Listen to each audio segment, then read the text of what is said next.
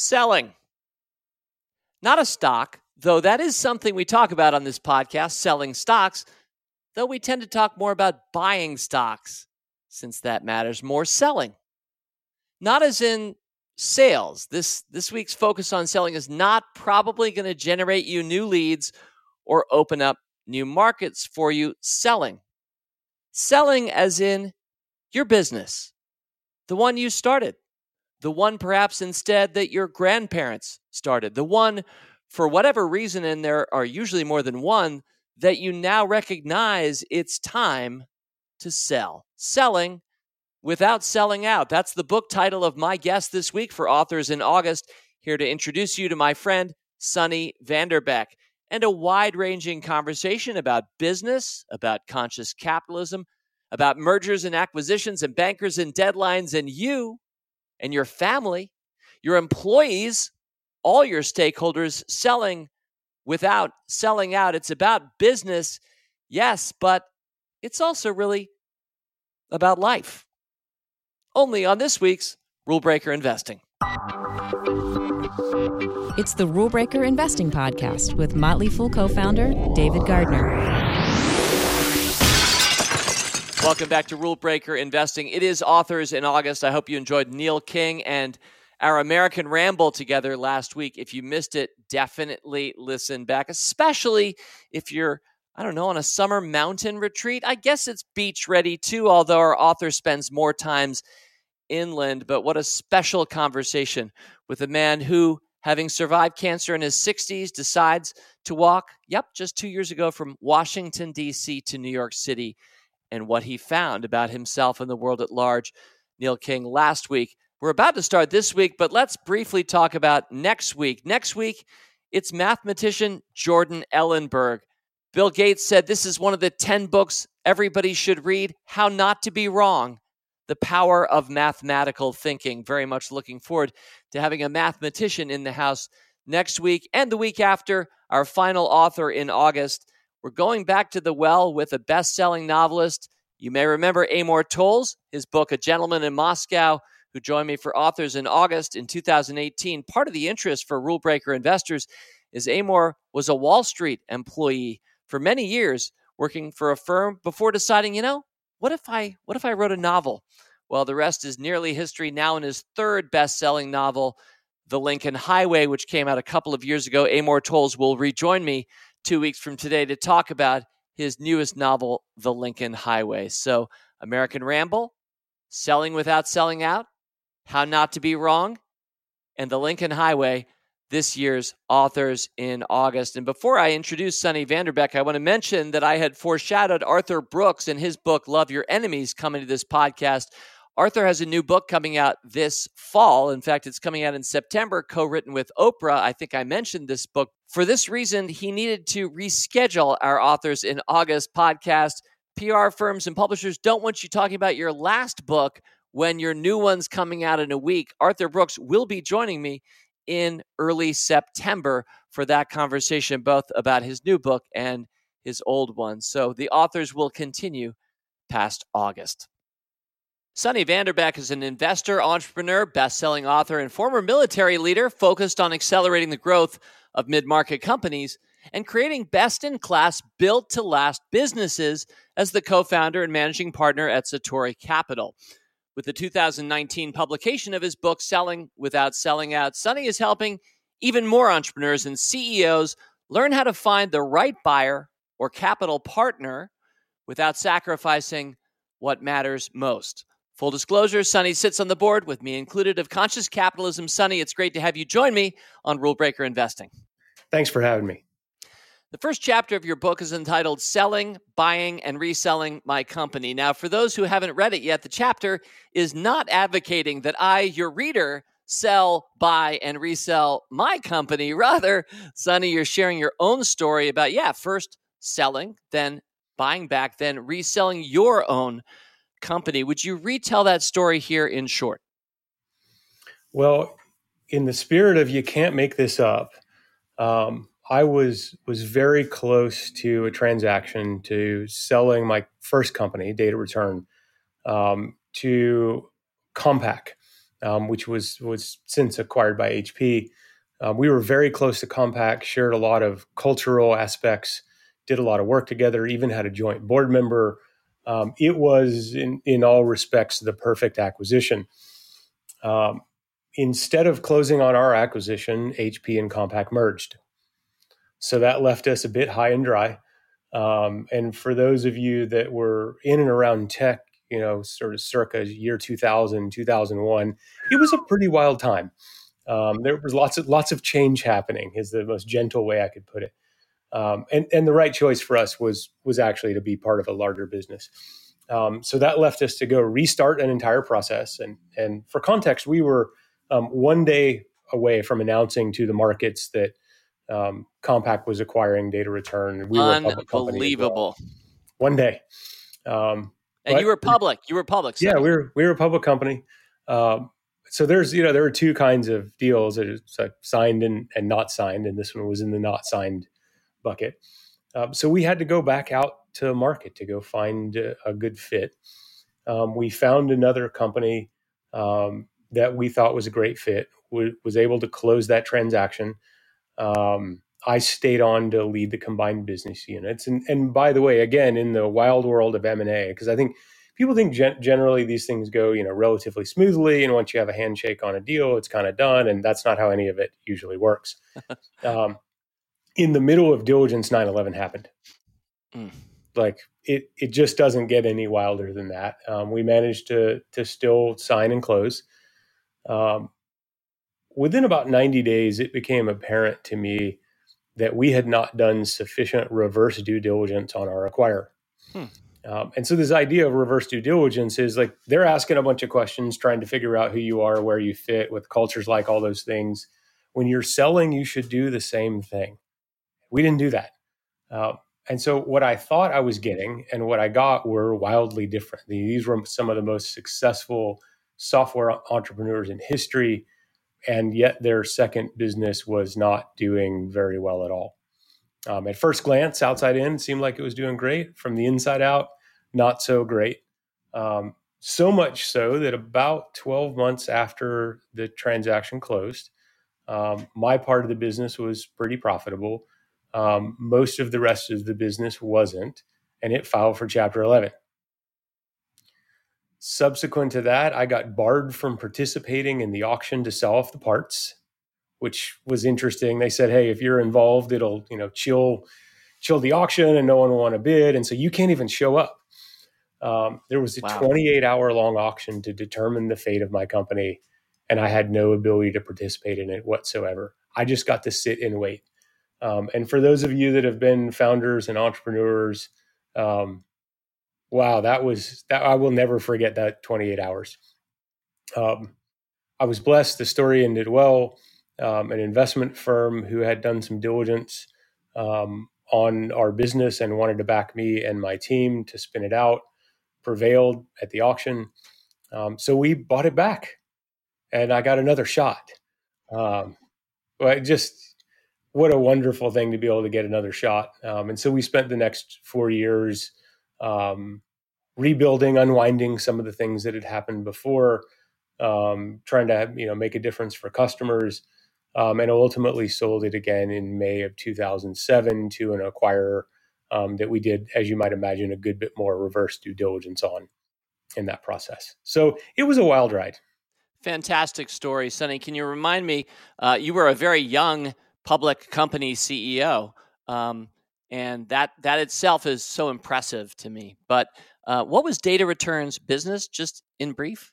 Yeah, so the business was mission critical internet infrastructure. So let me unpack what that really means.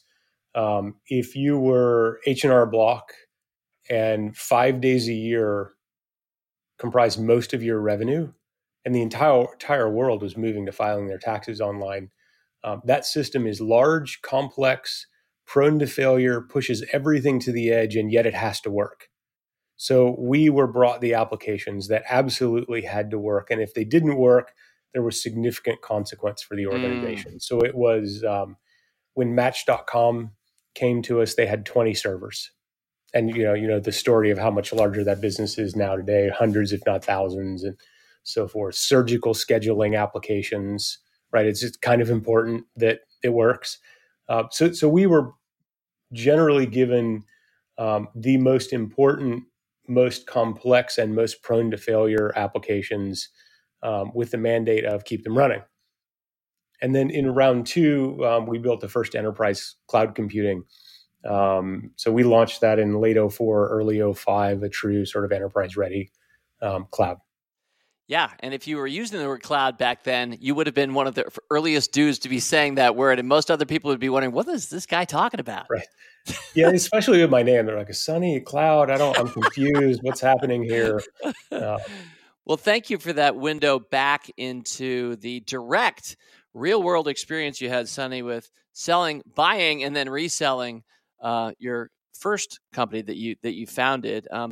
Let's go back a little bit further briefly, if you like. Any other elements of your earlier life, from being a kid, I don't know where you grew up, to being an Army Ranger, I do know that about you, to some years at Microsoft, that for you have been integral to your mindset, which I think is a big theme of your book, one's mindset?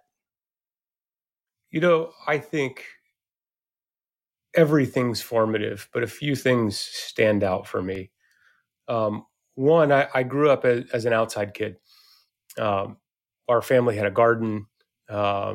My dad's degree is in ethnobotany, and he's a master gardener. And so a lot of biology in the house. Love it. And learning about cycle of life and ecosystems and this idea of second and third order impacts that, hey, if you spray a pesticide to kill all the bad bugs, you probably kill all the good bugs too, et cetera. And so I think is early exposure to systems thinking, but with my hands in a garden and being outside in the woods and so forth. And I think that informs a lot of how I made sense of the world past that everything we do has an effect. Some of it good, some of it bad, often mixed. Be cognizant and aware of how those things play out. I think with that also came this idea of time and thinking long term. Again, to use the garden metaphor that was actually also specific to my environment, is the things that we do today can have significant impacts later. Include that in your perspective. Then we go to the time in the Rangers. There were a couple of things I learned there. One is that we are all capable of more than we believe we are capable of. That limiting belief is actually mostly what's in the way. And nice platitude, but here's how this plays out on the ground. So I started college at 16. I went for a year. I was bored and it wasn't what I thought it was going to be. So I decided to do something really different. Probably the most different thing I could imagine, and go join the military and be an Army Ranger. What did mom and dad think, by the way? So I was 17. They weren't super excited about it at all. Although I think dad understood. Dad volunteered for the military at one point, spent, a few years there as well. So I think he had a good understanding of what was going on inside my head to go do this. And so supportive, but concerned, I think, is how I would describe it. So when I joined the military, I don't think I could run a mile without stopping. So my experience in the early stuff, the basic training and advanced infantry and all that, is I was struggling to keep up, like just barely hanging in there. And I remember having a conversation with one of the drill instructors. I still owe the guy a steak. If I could find him, he's probably listening right now. I hope so. I said to him, I said, look, I've got this Ranger contract. And what that really means is you have the ability to go to the screening program. And if you make the screening program, then you can ultimately go be a Ranger. But it was all the contract gave you was a shot at it. And I said to him something along the lines of, look, this is ridiculous. Like, I can barely keep up with like regular Army stuff. This is rough. I should probably just drop this contract and just stop thinking about this. And he looked over and said, well, it didn't beat you yet. why don't you just keep going until it does? And turns out he was right. That's what I did. So almost the opposite of this sort of long-term extended horizon, one of the things I learned in the process of becoming a ranger and staying a ranger, because in Ranger Battalion, you kind of have to earn it every day, was that when it gets really, really hard, eye on the prize and long-term visualization and all that stuff, it doesn't help. It's too hard. When it's really hard, you just have to figure out what's the next thing I can do to move forward. Can I take 10 more steps? Can I make it to the next bend? Can I get across this creek? Can I get through, in a business context, this one more meeting successfully, and then I'll see where I am? Can I go one more day? So in the toolbox is the ability to pull horizon down to the immediate and just keep going until you can't. And what I learned about myself through that process was I could go much further than my brain thought I could. And turned out to end up as a ranger and made it through the screening program, and the rest is history. So that learning has been helpful. Business is not easy. It's not just complex, but almost every company has part of their origin story, whether they tell it or not, at least one brush with death. At least one event in the early days that how that turns out is going to determine whether or not the company continues to exist at all. And so meeting those days, having had that experience, was very helpful because I could just look at it and say, well, I'm not cold. I'm not tired. I'm not hungry. All I can do is see if we can move forward and take the next most important action and do that. And so that skill has become useful when it gets really hard. What a wonderful life lesson. And thank you for sharing that, because I know you opened up some eyes and ears when you reminded us that we are capable of so much more than we might think. And you can't do it all at once, Sunny, right? It's that next step. I guess caterpillars do turn into butterflies all at once, but I feel like it's a whole process that caused that metamorphosis. And I think that's such an important thing, especially for business, and the power of persistence. And your book, Selling Without Selling Out, let's turn in that direction now, Sunny. I think a lot of people, when they think about selling their business, it might be somewhat akin, of course, we have a lot of investors listening, somewhat akin to selling a stock. They're thinking, it's make it about the valuation, and it's about the timing, and it's about the transaction. It's numerical. But chapter 2 of your book is entitled Preparing a Sale Starts with Preparing Yourself. And in the book you write, and I quote, "There are things nobody talks about, things that matter just as much as, and sometimes more than, money. In this book, I'm going to talk about them." End quote. You're speaking here most of all to mindset. Can you get us into that some? Yeah, I'll start with this.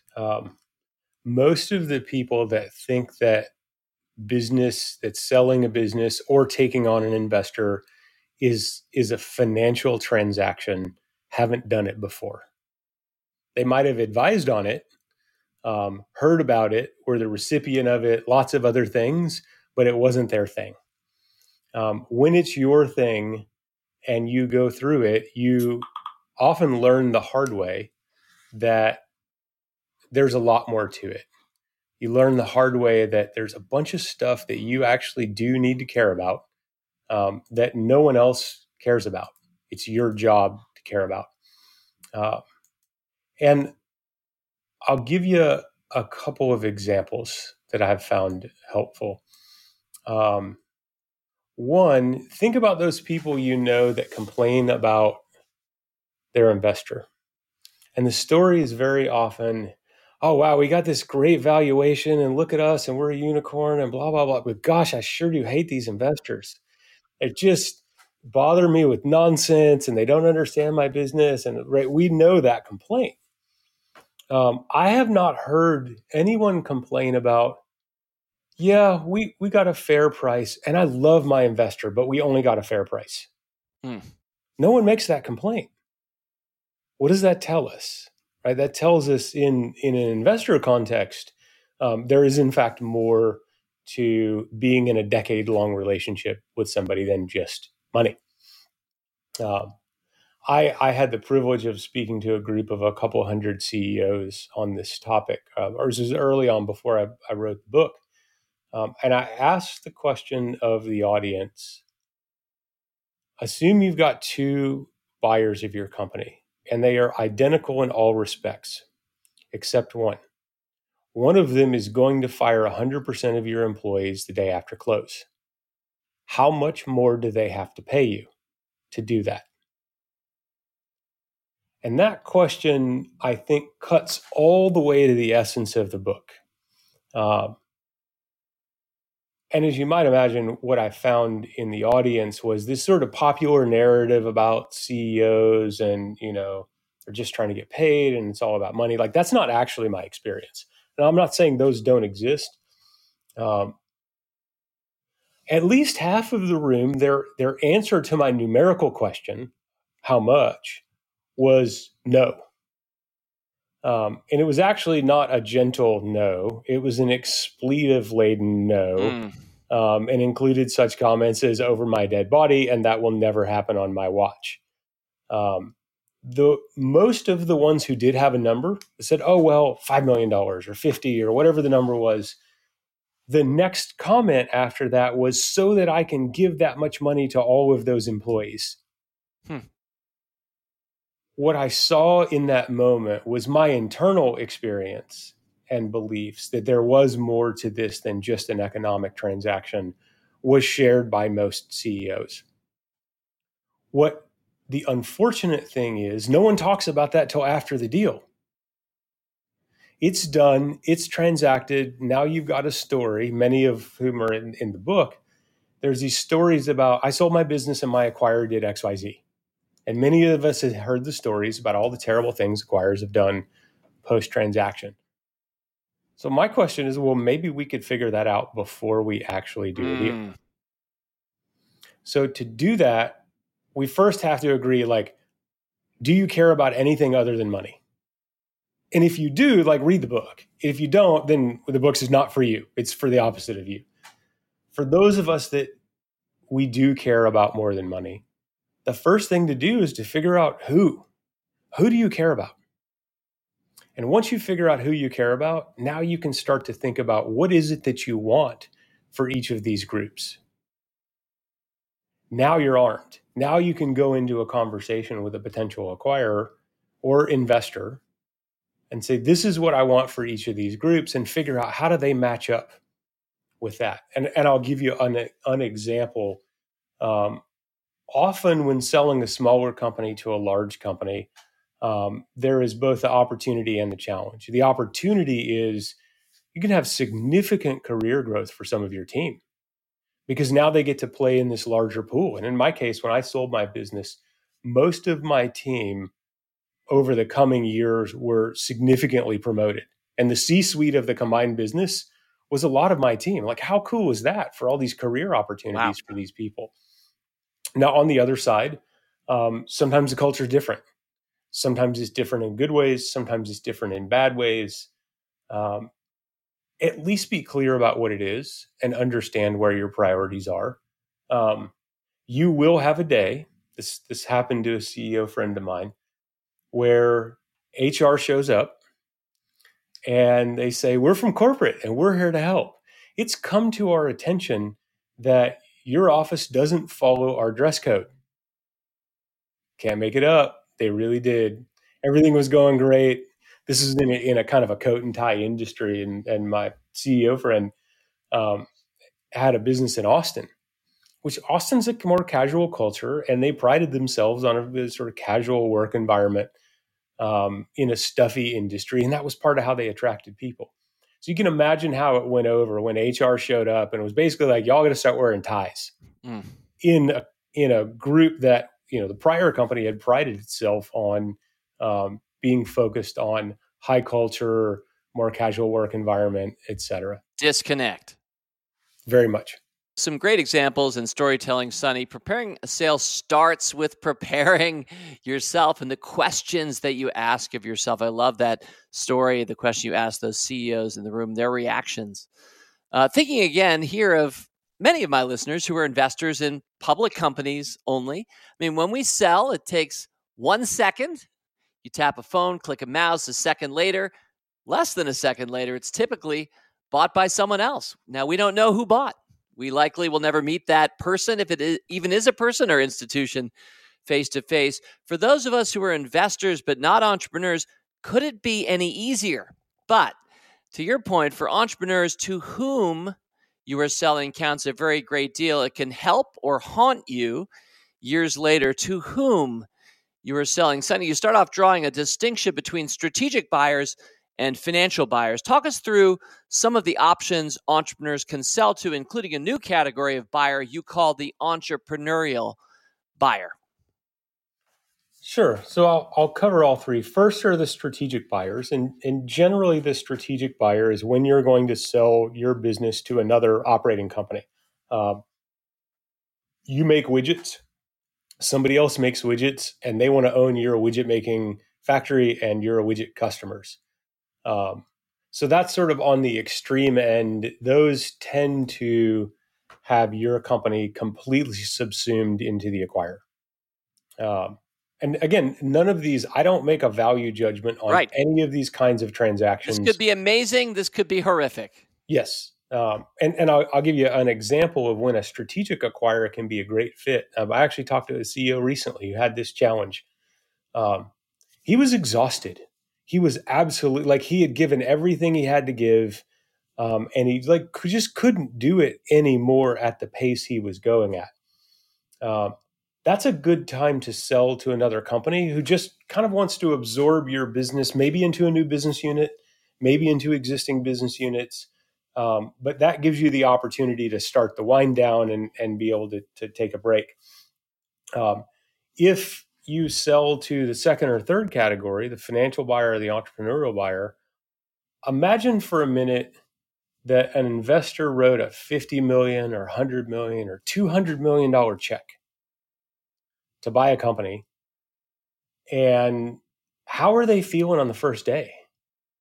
They're super excited. They're like, we just did this thing, and now we're going to do this, and we're going to move this over here and grow sales and do it. And like, they have all this new energy. They're showing up with a bunch of energy, and they're ready to go, and they're ready to grow, and you're tired. So again, this is connecting back a little bit to like getting really clear about where you're at personally too. So the financial buyers and entrepreneurial buyers can be a really good fit for somebody that still wants to go. They've still got things they're trying to do in the world, things they're trying to build. And I'll make a distinction between the financial and entrepreneurial buyers. So a financial buyer is going to be mostly financially focused. Much of their language is going to be around leverage and accounts receivable and gross margin. And it's sort of an Excel lens on the world, more of an objective lens on the world. And oftentimes that can be a good place to go if you want to check and you want them to leave you alone. Now, they're never going to leave you alone as much as you think they will, or they say they will, or you hope they will. Don't expect that. But the more passive, less involved, but you're also probably not going to get much help either. You're not going to find here's the team that can do, commercialization and go to market in this sector. It's not what's going to be there. The entrepreneurial class of investor that's emerged over the last decade or so, they're a funny mix because they have the financial motivations and incentives and capital, but by and large, you'll find a bunch of ex-founders and ex-CEOs in that crowd. So these are people largely like myself who, look, I've been in the chair, and one has either made payroll or not made payroll. And if you've never been in a position where 100 or 1,000 or 10,000 people are relying on you personally to do your job or they don't eat, there's not anything in the world like that. And once you've had that experience, it's very eye-opening. So this entrepreneurial crowd tends to come with a set of skills, right? And in some cases, like in our case, there are probably 5 or 8 things that we think we're particularly good at. We've got life experience there, both in our operating companies, and in our experience as investors. And so, like, as you look at Satori, our private equity part of our business is covered up with people who have been CEOs and founders. Uh, we tend to want to be more involved because the fun part isn't the money part. Like, that's incidental to what we're doing. The fun part is maybe we could help figure out how to grow the sales force or to build one. And many companies that don't have a sales force at all, maybe we can help figure out how to market better or faster and get the company to a new level of scale. Problem solving.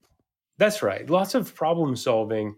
And we don't tend to want or need any credit for it. We just love seeing it happen.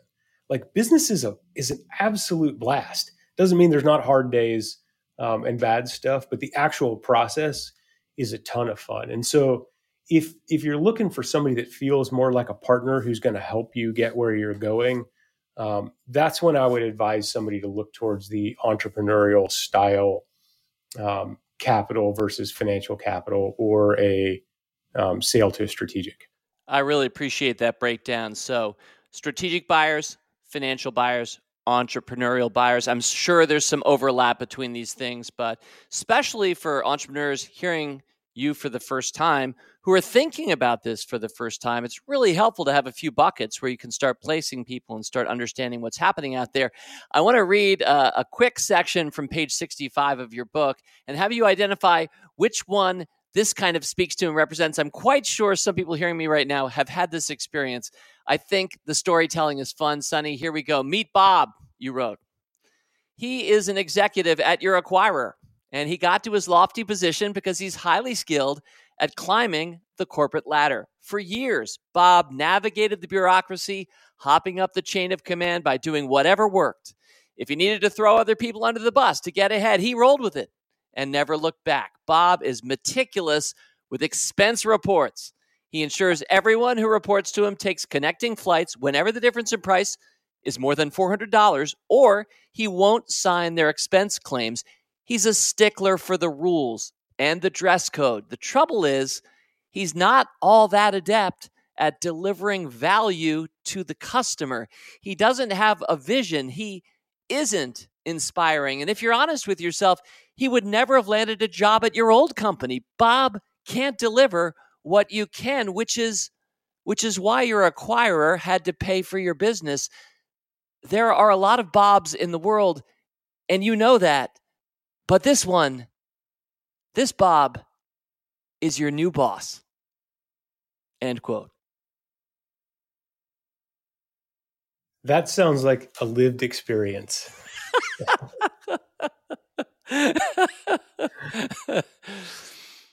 I think a little bit what I'm speaking to there is like being honest about who you are and what you're good at and where you thrive. And there are some founders that can find themselves in large businesses, adapt very quickly. Maybe their reporting structure gives them the opportunity to bring a little spark to the business. But more often than not, the inertia of a large business is going to win out over your energy, even if it's unlimited. And so, like, I've learned, like, I would be a terrible employee, especially for somebody like Bob. You should at least ask yourself the question, like, would I work for these people? Would I let my children work for these people? And sometimes the answer is, yeah, it'll be a good experience. I'll learn a new thing. Off we go. And sometimes the answer is, there's no way. So just be realistic with yourself. And I'm going to point out a really specific piece of advice. Ask for the org chart. Post acquisition. Show me in the diagram where all the people that work for me now, where are they going to report? Love it. Because out of that question, a whole bunch of new conversations are going to come. And you might find things like, oh, so you mean sales and marketing isn't going to report to me anymore, but I'm going to be responsible for the P&L, and that's how I'm going to be measured. But I actually have no control over sales and marketing. And all of HR is going to corporate and. And in some cases, it's the opposite. You're like, no, it runs as a contained business unit, et cetera. And you're like, wait, where's the accounting team? I don't see it on the chart. And they're like, oh yeah, we're not keeping any of those people. Wow. Well, it's not good or bad. Again, no value judgments in this book, good or bad. It's just eyes wide open. Know exactly what you're walking into and what you're bringing your team into and what you're bringing your customers into. Play it forward, one of my favorite phrases, and it's not easy to do, but with some prompting, with some good coaching that you're giving us here, guidance, asking that extra question often about what the future is going to look like, and maybe creating a little bit of accountability for those who are answering it. Put the org chart on paper. Give me the e-copy of that. Let's sign a gentleman's agreement here in terms of what things are going to look like. That just seems like a superhero power that is available to all of us who aren't superheroes. Sunny, conscious capitalism is a topic near and dear to your heart. I know we're both presently on the CC board where you've served for many years. In the middle of your book, I might almost say in the heart of your book, you open things up with a chapter entitled The Conscious Seller. Now, a lot of people hearing us right now may be encountering this phrase for the first time. What the heck do you mean by a conscious seller? Well, I'll start with this idea. Someday, someone that's not you is going to own and run your business. You might say, well, over my dead body. Well, yeah, actually, that may be how it turns out. But you're not immortal, so it's not forever. So just understand that you can just kind of let it happen to you or to your heirs. And some of the most disappointing stories to hear are the ones of a family who's been given the keys to the business, and the CEO that ran it has passed away, and there's no one to run it, and the family doesn't know what to do with it, and they rely on it for their livelihood. It's really unfortunate. So here's the idea on the conscious seller. It's almost back to square one.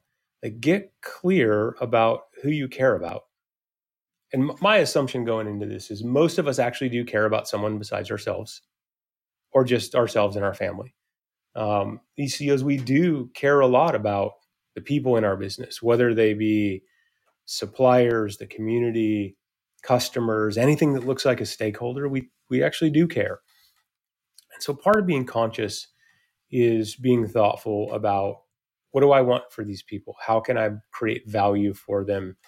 And how can I do it in a way that minimizes trade-offs, that have as few trade-offs as possible and as many win-wins as possible? And, you have to recognize, like, nothing's perfect. There's no perfect acquisition. There's no perfect divestiture. But if you can be clear about it and be thoughtful about it and care about others, you can get to extraordinary outcomes. You mentioned at one point in the book that conscious capitalism, which as a phrase, I'm going to say has existed for about 15 years. John Mackey, Raj Sisodia wrote a book 10, 11 years ago called Conscious Capitalism, but the movement had started before then. Some would say it dates back to the Greeks. And I know, at least in your own life, Sunny, practicing many of the tenets of conscious capitalism without necessarily using that language, you were focusing on the word sustainability at the time. And the way you've described sustainability or conscious capitalism these days is it kind of essentially revolves around, and I'm quoting you here, in the long run, when you take care of the ecosystem will take care of you. I also hear some ethnobotany going on in there. And as a gardener, I'm a huge fan of ethnobotanists and ecosystem thinking. Would you like to add anything to that, or shall we move on to the next question? I think I will add one thing. When we draw our time horizon out and we have a little bit of long-term thinking, the things that we call conscious capitalism, they're kind of self-evident, right? If you think about it through the lens of, I'm the largest employer in a small town, and my cousin's ranch is downstream of my manufacturing plant, and my employees go to the same church I go to. And when I have breakfast at Dairy Queen, my suppliers are there too. You see the actions of all of your behaviors.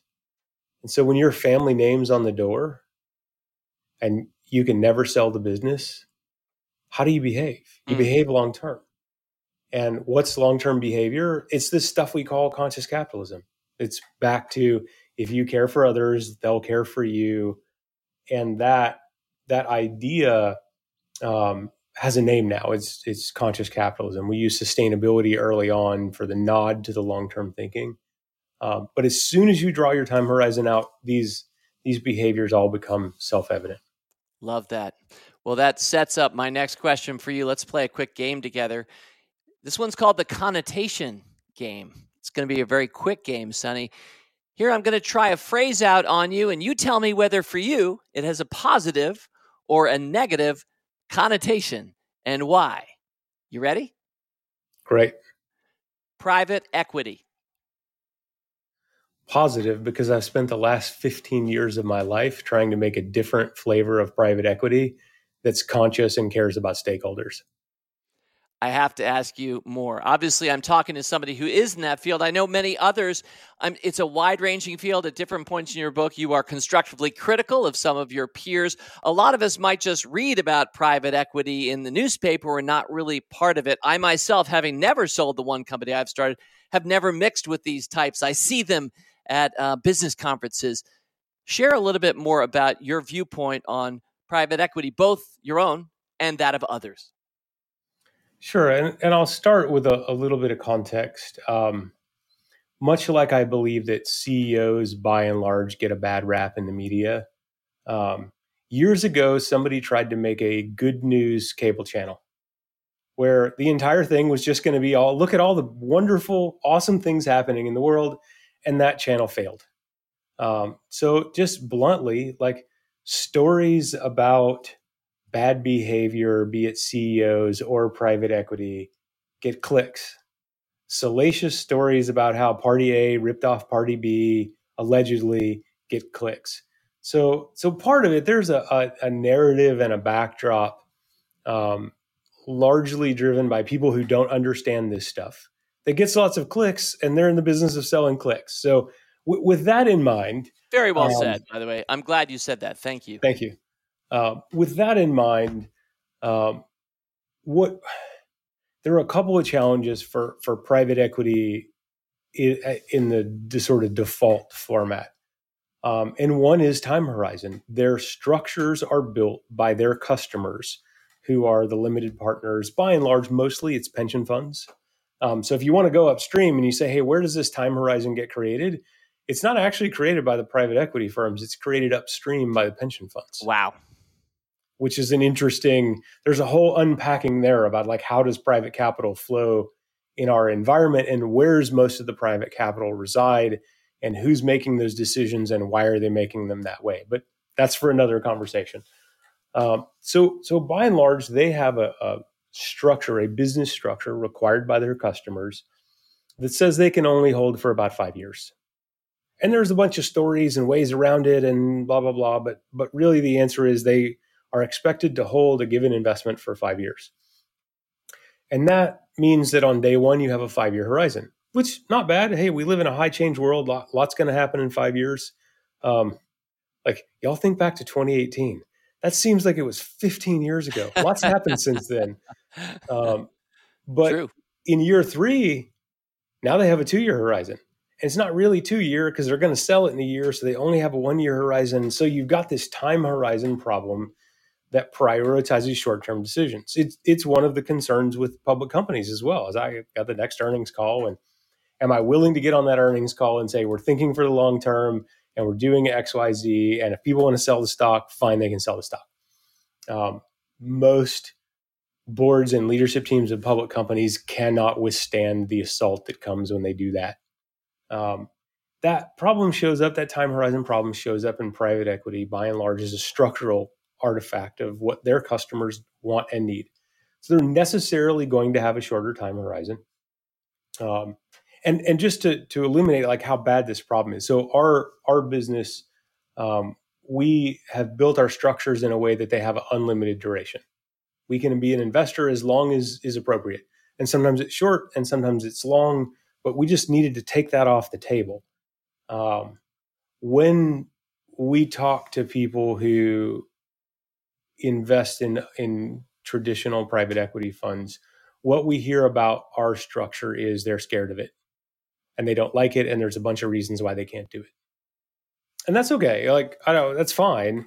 But it's interesting to sort of understand that there is almost an allergic reaction to long-term thinking in that ecosystem upstream. So that's one issue that you have to deal with, overcome, figure out what it means, and practically, as an owner of a company, what that means is there's a date you can put on your calendar and Outlook by which they are a forced seller of your business. They are required by their documents to sell. Good to know that. It could be 12 years from now. It could be 5. You better know going into it. So that's one issue it's just in the room all the time, and it's a real thing. The second one is just the background.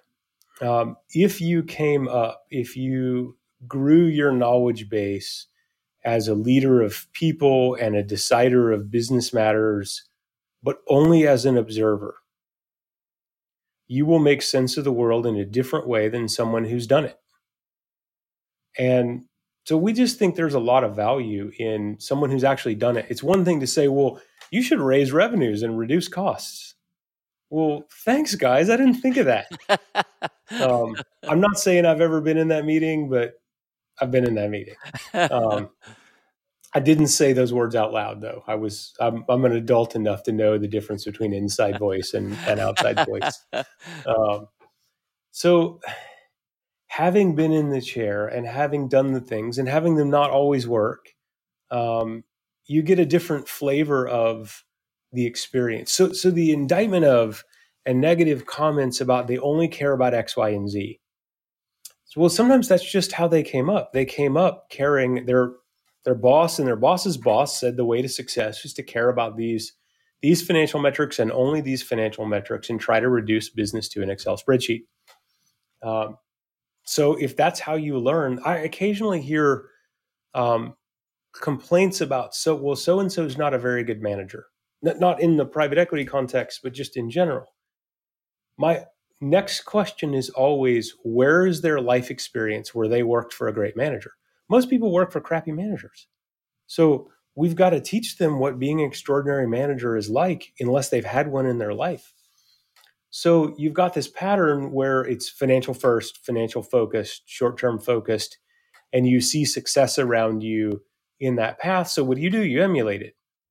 Now, this is not true of all private equity firms. There are many that have people with business backgrounds and that care about other things. And I do think it's a little different here than in venture capital than it is in private equity, for sure. But that's part of the issue, is that the things that their investors care about are going to show up in your board meeting. And a financial first lens on the world is going to show up in your board meeting. And you really describe it as a language unto itself, in a sense, in your book, Selling Without Selling Out. And I quote, Sunny, most private equity investors have a background in finance and not much else. They are most comfortable talking about financial analytics and tools because that is the language they understand, end quote. And I think I take that as a value neutral statement, just a statement of truth. It's about what has been your experience and what are the tools that have gotten you to where you are. And it really is true to maybe realize that some people just have different angles, and sometimes whole industries just have a different language or a different lens. And just being self-aware and conscious of that is so helpful. Another thing that you advise in your book that sounds really helpful to me, again, this is nothing I've ever done, and I'm kind of hoping to die without ever doing this, but I love this. Take a trip to their headquarters, you advise potential sellers. And I love that because, of course, one of the 4 pillars of conscious capitalism is conscious culture. So, Sunny, what cultural signs am I looking for as I visit the headquarters of my potential buyers? I think the cultural signs start with what your culture is, right? So what you're trying to look for is as close of a match as you possibly can. I'll draw some contrast here, just as an example. We talked about the dress code one earlier. You betcha. That's a marker. And again, none of these are a specific issue by themselves, but your job is just to sort of build this mosaic of what's it like there.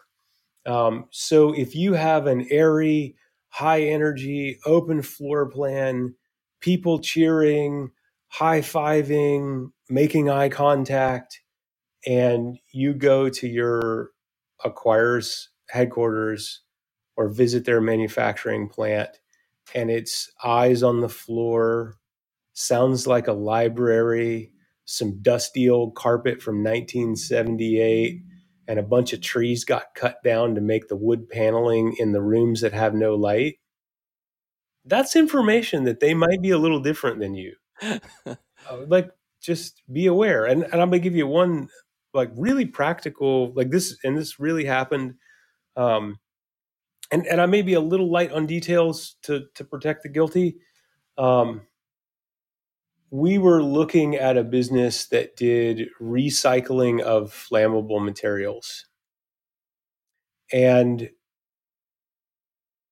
we went to go do a plant tour, and it was just kind of dirty. And it's a funny, like when I look at a manufacturing plant, I'm looking in the corners. I want to see under tables and in corners. And I want to know, is the battery box in the forklift rusted out or not? They seem like little things. It's not about that thing. It's about what it's a marker for elsewhere. What I don't want to see is a dirty rag on the floor around a lathe. Lathes spin at 10,000 RPM. If you get a rag near them, they might take an arm with it. They knew we were coming. So if you know someone's coming and your cleaned up version of your plant are these like dangerous safety things, you should pay attention to that kind of stuff. These little details. There was another one, this one that recycled flammable stuff. I was walking outside of the plant, and there were these grates, these sort of steel grates, and I looked down between the grates to see what's on the ground. And lo and behold, there was a cigarette butt on the ground next to this giant tower of flammable materials. Yikes. Like, okay, like, hey, that's not for me. This might be a good investment for somebody else. For us, this sort of care and pride in your work and your plant and safety, like, they matter a lot to us. So here's the reason I pointed out the cigarette butt. It's not about that. When you're looking for culture, you're looking for these little markers of who are these people, what do they care about, who do they care about? Again, trying to take this conscious lens. If I can figure out who somebody cares about, I can also figure out how might they behave in a certain situation. And so if you see a lot of joy in an office or a plant and a lot of eye contact and a lot of motivation, that tells you some things about what it's like to work there, which also means it's going to tell you some things about what it's like when you work there too. Great point. And another point, quoting your book again, Sunny, you will not be able to shield your people from the culture they are walking into, since the acquirer's culture predominates. Makes a lot of sense. But again, playing things forward and being conscious of that is so important, I think. Let's move on to, well, you give really practical advice throughout your book, but in particular, let's focus on the process, the selling process. So it's born of your own entrepreneurial experience, of course, but also working with so many entrepreneurs heading up Satori Capital, because you're looking at other people's businesses all the time. Sunny, by the way, quick aside, where did the name Satori come from?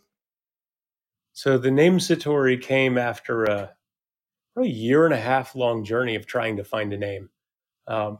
It was so important to Randy and to me to find the perfect name, that we actually ran our business with no name for a year and a half. I don't recommend it. It's a giant pain, but it was worth it. Satori is a Japanese word that means the feeling at the moment of aha, or the experience of enlightenment, not enlightenment itself. So it's the internal experience. So part of what we're trying to do here is not just make investments and help companies grow and do all those things. We're actually trying to bring this aha moment to other investors as well. If we can get other people to copy us, we're winning. Like, we'll know we're done when the things that make us different are no longer different. If every investor thought long-term, had operating experience, and was able to make a difference for the portfolio companies and use the conscious capitalism tenets in what they did, like, my work is done. I can retire now. Love it. Totally love it. And in fact, I'm reflecting, operating without a name for a while, I'm reflecting on one of my early stock picks as a kid. One of my worst stocks ever. The name of the company was NBI Incorporated. They were based in Colorado. Check it. This is the mid 1980s. NBI stood for nothing but initials. And at the time, I thought that was hilarious. And that was enough for me to buy a few shares as a young guy of a company. It didn't work out well, by the way, but I know Satori Capital is much more sustainable than NBI. But now getting undistracted and returning to my main thread here, practical advice, the selling process. Sunny, how about a few do's and don'ts when you now know you're going to sell and the process begins? Yeah, and I'll make a distinction, or a lack thereof, here, that taking on an investor and selling are largely the same thing. Excellent. Yeah. New people are going to own some stuff. You got to interview them, et cetera. So these are roughly interchangeable. And that broadens it, which makes it even better. Yeah. So do figure out what you care about. Like, if I've only said one thing in this podcast 10 times, it's probably been that. Do be clear with everybody involved that that's what you want. Like, if you have all these things you care about and you don't tell anybody, you miss the point. Do write it down. Now, many of us entrepreneurs go, I remember everything. I'll never forget. I know what it is. Cool story. Write it down. My own experience, because I'm one of those. I'm like, I don't know, I won't forget. And I know exactly what I mean and all those things. The process of writing it down is very clarifying. My experience was, like, you write it down and you look at it the next day and you go, no, that's not actually it. Like, it's close, but it's not the thing. So you write it down again and you tune it and tweak it. And when you write it down, now you've been given the ability to transmit it. And there's this funny thing that I've learned about a well-written document that's arguing in a meeting with somebody who has an off-the-cuff argument almost always wins. Let me translate that into this process. If you go into a meeting with an investment banker and you say, oh, I care about X, Y, and Z, the inside voice of that investment banker is going to say, no, they don't. When we get down to closing day and you have to pick an acquirer A or acquirer B, and this other one's going to pay $3 million more, they're going to pick this other one. They will ignore that comment. They'll just outright. And look, is that true of every investment banker? No, of course not. There are wonderful ones out there that care about this. But in general, they're going to hear you mumble something about you care about values and culture and blah, blah, blah. And it'll be a throwaway comment for them. When you present them with a clearly articulated document about what your priorities are, they are much more likely to take it seriously. Great point. And they're much more likely to also, remember, they need to be able to communicate that too to their organization, to potential investors or acquirers. You got to write this stuff down. It also helps you to share it with other people and see what you've missed, right? When you write it down, it's an inside only. So go home to your spouse and have the conversation about, well, what else do I care about that I didn't put on this document? So I'll give you another do. It is okay to care about yourself and your family. Now, this seems backwards given everything we've been told about, CEOs and how they make sense of the world and all of this. Many of us have spent large portions of our lives sacrificing almost everything to make a go at a business. And so as almost a superpower, we've been able to ignore what we want and need and ignore what our family wants and needs in pursuit of building this organization to do all these wonderful things in the world. This is not the time for that. You can prioritize amongst them later, but God, be honest about what is it that you want for yourself and what is it that you want for your family. And I'll give you a little side example there. If you're being acquired and you live in Southern California and headquarters of your acquirer is in Albany, New York, and you think you're not going to start spending time on a plane flying to Albany, New York, you're confused about how big companies work. You have to go to headquarters. So that has some implications on your family. Maybe you ran your business in a way that you could always go to every recital and baseball game and et cetera. But now you're working for Big Co and you spend 50% of your time traveling. Yeah. It's okay to not want to do that. Again, this is one of the few times where I'm like, actually stopping to pay attention to what your family needs and to what you need is an important step. So that's do's. And I got, 300 pages of do's and don'ts, but there are some do's. Those are all pretty great. Give us 2 don'ts. Yeah. Do not let your emotions get in the way. Something's going to happen. Sometimes 3 things. Things are going to happen. They're going to rub you the wrong way. And you're going to want to go crazy and call the deal off and do a bunch of entrepreneur stuff. Don't do that. Like, be deliberate and thoughtful. Doesn't mean don't be mad. You can be mad or disappointed or whatever emotion you want to have and process. Just like keep it over there away from your decision making. As my partner says, Randy, my business partner, and I'll make this my second do, even though it's kind of a don't. Don't pass up a good deal in pursuit of a fair deal. There will be some term in your 140-page document that's unfair. Or maybe it's fair and you've convinced yourself it's unfair. You go, oh, that's horrible. They can't ask for that. That's not whatever. I'm mad and I want to call the whole deal off. Is the deal a good deal? Taken on its merits as a whole or not? And if it's a good deal, but there's some unfair term, like move on. Like, of course there's going to be an unfair term in there. Do not let that thing get in the way of a good deal. If you've got the right acquirer, the right investor, get the thing closed. Love that. Thank you for highlighting those. And you're right. You've written a book, a couple hundred pages with do's and don'ts, more do's than don'ts. But thank you for just giving us a few there. Moving now toward the end with you, Sunny. Thank you for being so generous with your time and insights with us this week.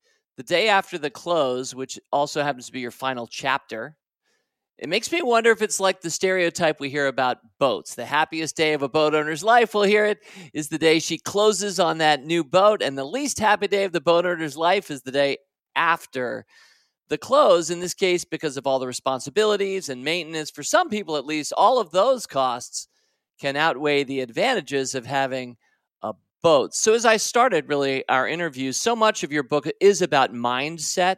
Can you talk us through the typical mindset, maybe the optimal mindset the day after the close?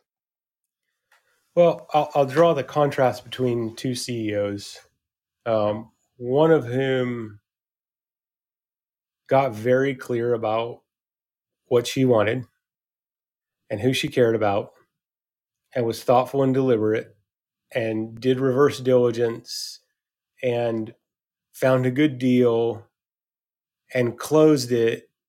And now it's the day after, and they know that they did as good of a job for all of their stakeholders in however they wanted to prioritize them to get them whatever it is they wanted to get them.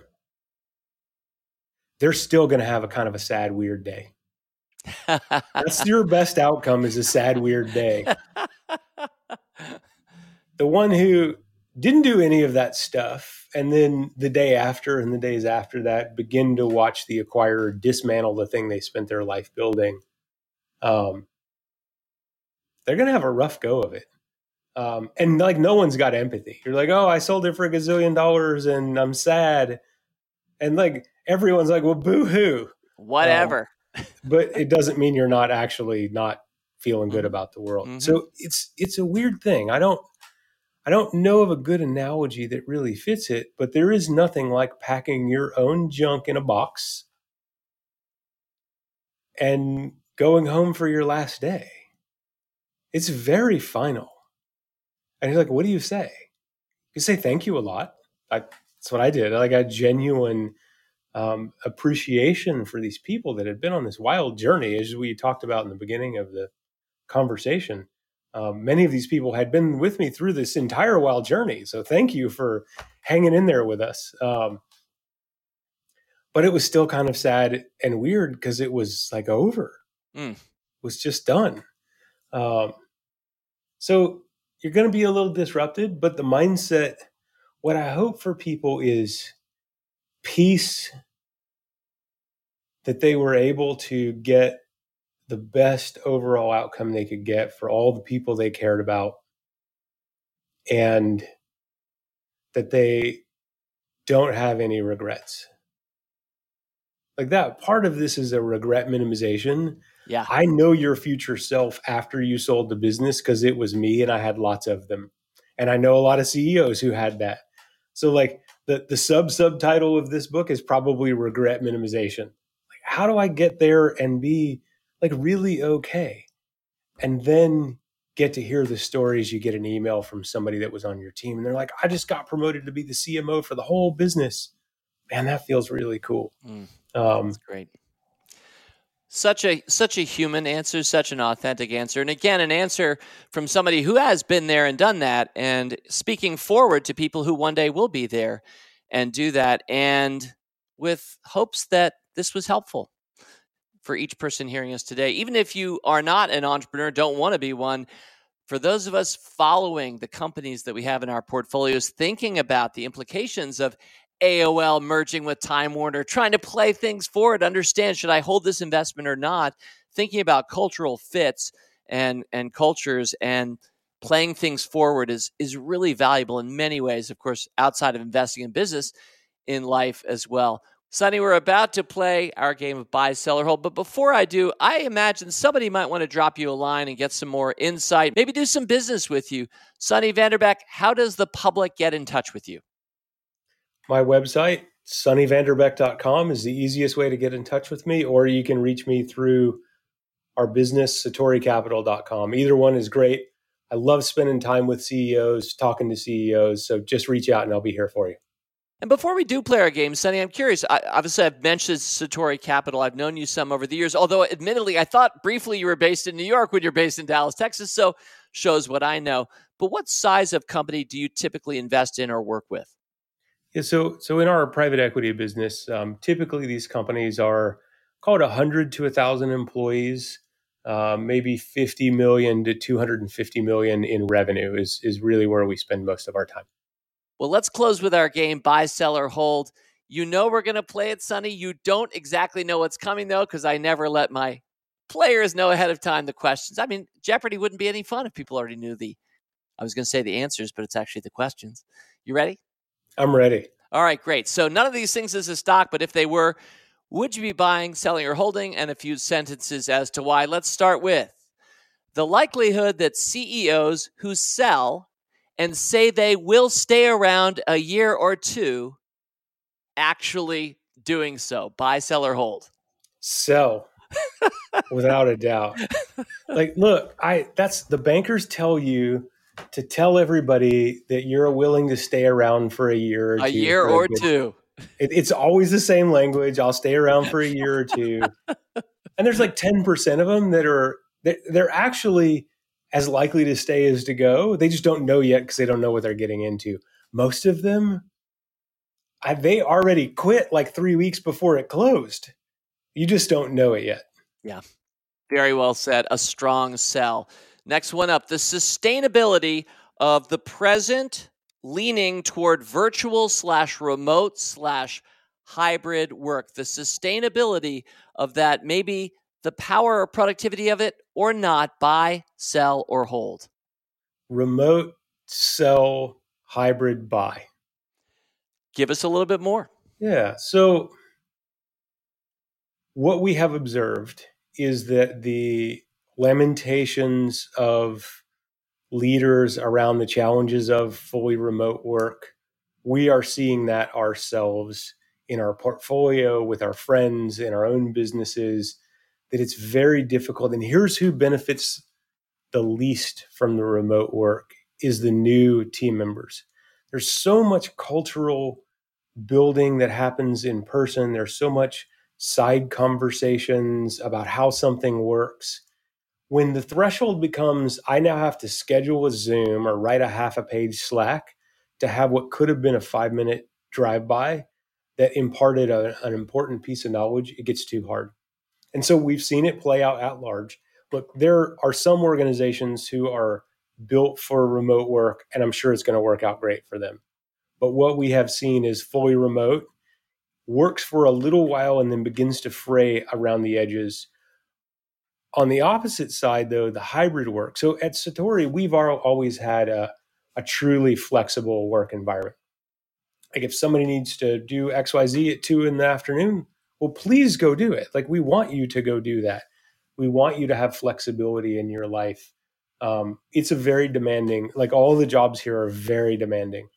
The least we can do is allow someone flexibility in their schedule. And so if someone has a reason to not be in the office that day, great, don't come in. One of the things we actually do to support this, in our case, we ask people to take a trip every year to deliberately work remotely from a place they love.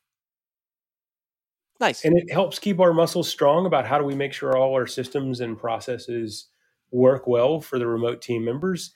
And it gives somebody the opportunity, look, if you live in Minneapolis, being able to bail out and go to Florida for 2 weeks to work, what an upgrade. And a lot of times what we see is we'll see somebody, 2 weeks of vacation and then work from that location for another 2 weeks. And so now it's a month in Florida. I get to skip February in Minnesota. Sign me up for that. So it's a benefit to our team members. It's an opportunity for them to have joy. We've got somebody on the team that loves to surf. We might find them in Nicaragua or Honduras. Who knows, working from there. So we're very supportive of the hybrid environment. But the remote is just too hard. Next one up, you frequently refer to private equity as treating the businesses they own as mere baseball cards they're looking to trade. So let's talk about the real thing. If they were stocks, buy, sell, or hold today baseball cards. I have no idea. They're NFTs on paper, but it worked out for lots of people. That one's one I have to pass. We'll call that a hold. Next, 2 more for you. In your book, Sunny, you write, and I quote, the typical banker-supervised auction process feels a lot like an arranged marriage, where everyone leaves the question of whether this is a truly compatible partnership to chance. End quote. Sunny, 2/3 of marriages in the world's most populous nation, India, are arranged. Buy, sell, or hold arranged marriage. So I think the cultural wins there are really clear, and it won't last. Whether it's good or not, works or not, is not relevant. One of the exports of the West is culture, maybe our biggest export. And we are aggressively exporting McDonald's, Starbucks, and sort of general cultural memes. And so I think that one is on the way out. Agency does feel like something that we want for ourselves, we want for our kids, and probably we hope for our future. Appreciate that. Last one for you. I watched the first half of the first season. I knew it was a really good show, but I got distracted elsewhere. Many have loved this show. It seems somehow to speak into your work, Sunny. Buy, sell, or hold the HBO hit Succession. Buy. What have you taken away, assuming you've watched at least one episode? Oh, I have indeed. It's a buy because there's some nuance in there that's really almost like inside joke humor. So for me, it's funny. For those of us that are in family businesses, they are wilder than anyone realizes. Cousin Larry just wants his check. He doesn't want to hear about the growth. All of these characters, they're obviously caricatures in the show, but they exist and they're real. I think it misses some of the deep human moments of caring for each other that we actually see on the ground. But no one wants to watch that on TV. That's the Lifetime channel's version of Succession, about this wonderful family that cares for everyone. And so as all of the foibles and poor behaviors and personalities sort of writ large for TV, it's amazing. Love it. Sunny Vanderbeck, thank you so much for being generous with your insight, not just about the process of selling, which is a big part of your work and your book, but so much around that, the process of starting a business, of making it conscious, of ensuring that you're winning in the future for people that you might be selling out, but not in that kind of way. There's so much exemplary about what you're helping teach us. You've shared a lot through this podcast this week, and I'm excited to hear what you do next in the future. It's probably just more Satori, but if you got another book in you, Sunny? I never thought I would be an author. And one day I realized I needed to write the book I wish I could have read the first time I sold my business. And because of my crazy life experience with, selling and buying back and doing it and now being an investor and who else? Who's going to write this book? So did I need to be an author in my day job that is already busy? No, of course not. But I hope to be able to speak to the future of me. Near the end of his book, I think Sunny sums up very well what he achieves in selling without selling out. I think some of this podcast did it for you, but as always, there's so much more there in the book. Most people who love books, they go see the movie or hear the podcast and they say something like, yeah, that was good, but the book was better. And I think that's true. Near the end of his book, here's what Sunny writes, quote, "Over the course of this book, we've looked at the despair that comes from selling to the wrong guys and the joy of selling to the right guys. We've seen the pain that follows a bad investor and the uplifting effect of a great investor. We've talked about how preparing for a sale starts with preparing yourself. We've taken a deep dive into the reasons for selling and identified all the options. We've mapped out the path to selling consciously, where there is a good outcome for every stakeholder beyond the seller and the acquirer. We've thought through the process for identifying the right buyer and unpacked hard-won insights for selling smart. And we've dug into the challenges that come after the sale." End quote. Again, I trust we did some of that on this week's podcast. For those who want to go deeper, you're going to find even more in the book. In the meantime, we move from selling this week, next week, to math. Looking forward to being with Jordan Eldenberg next week. Have a foolish weekend.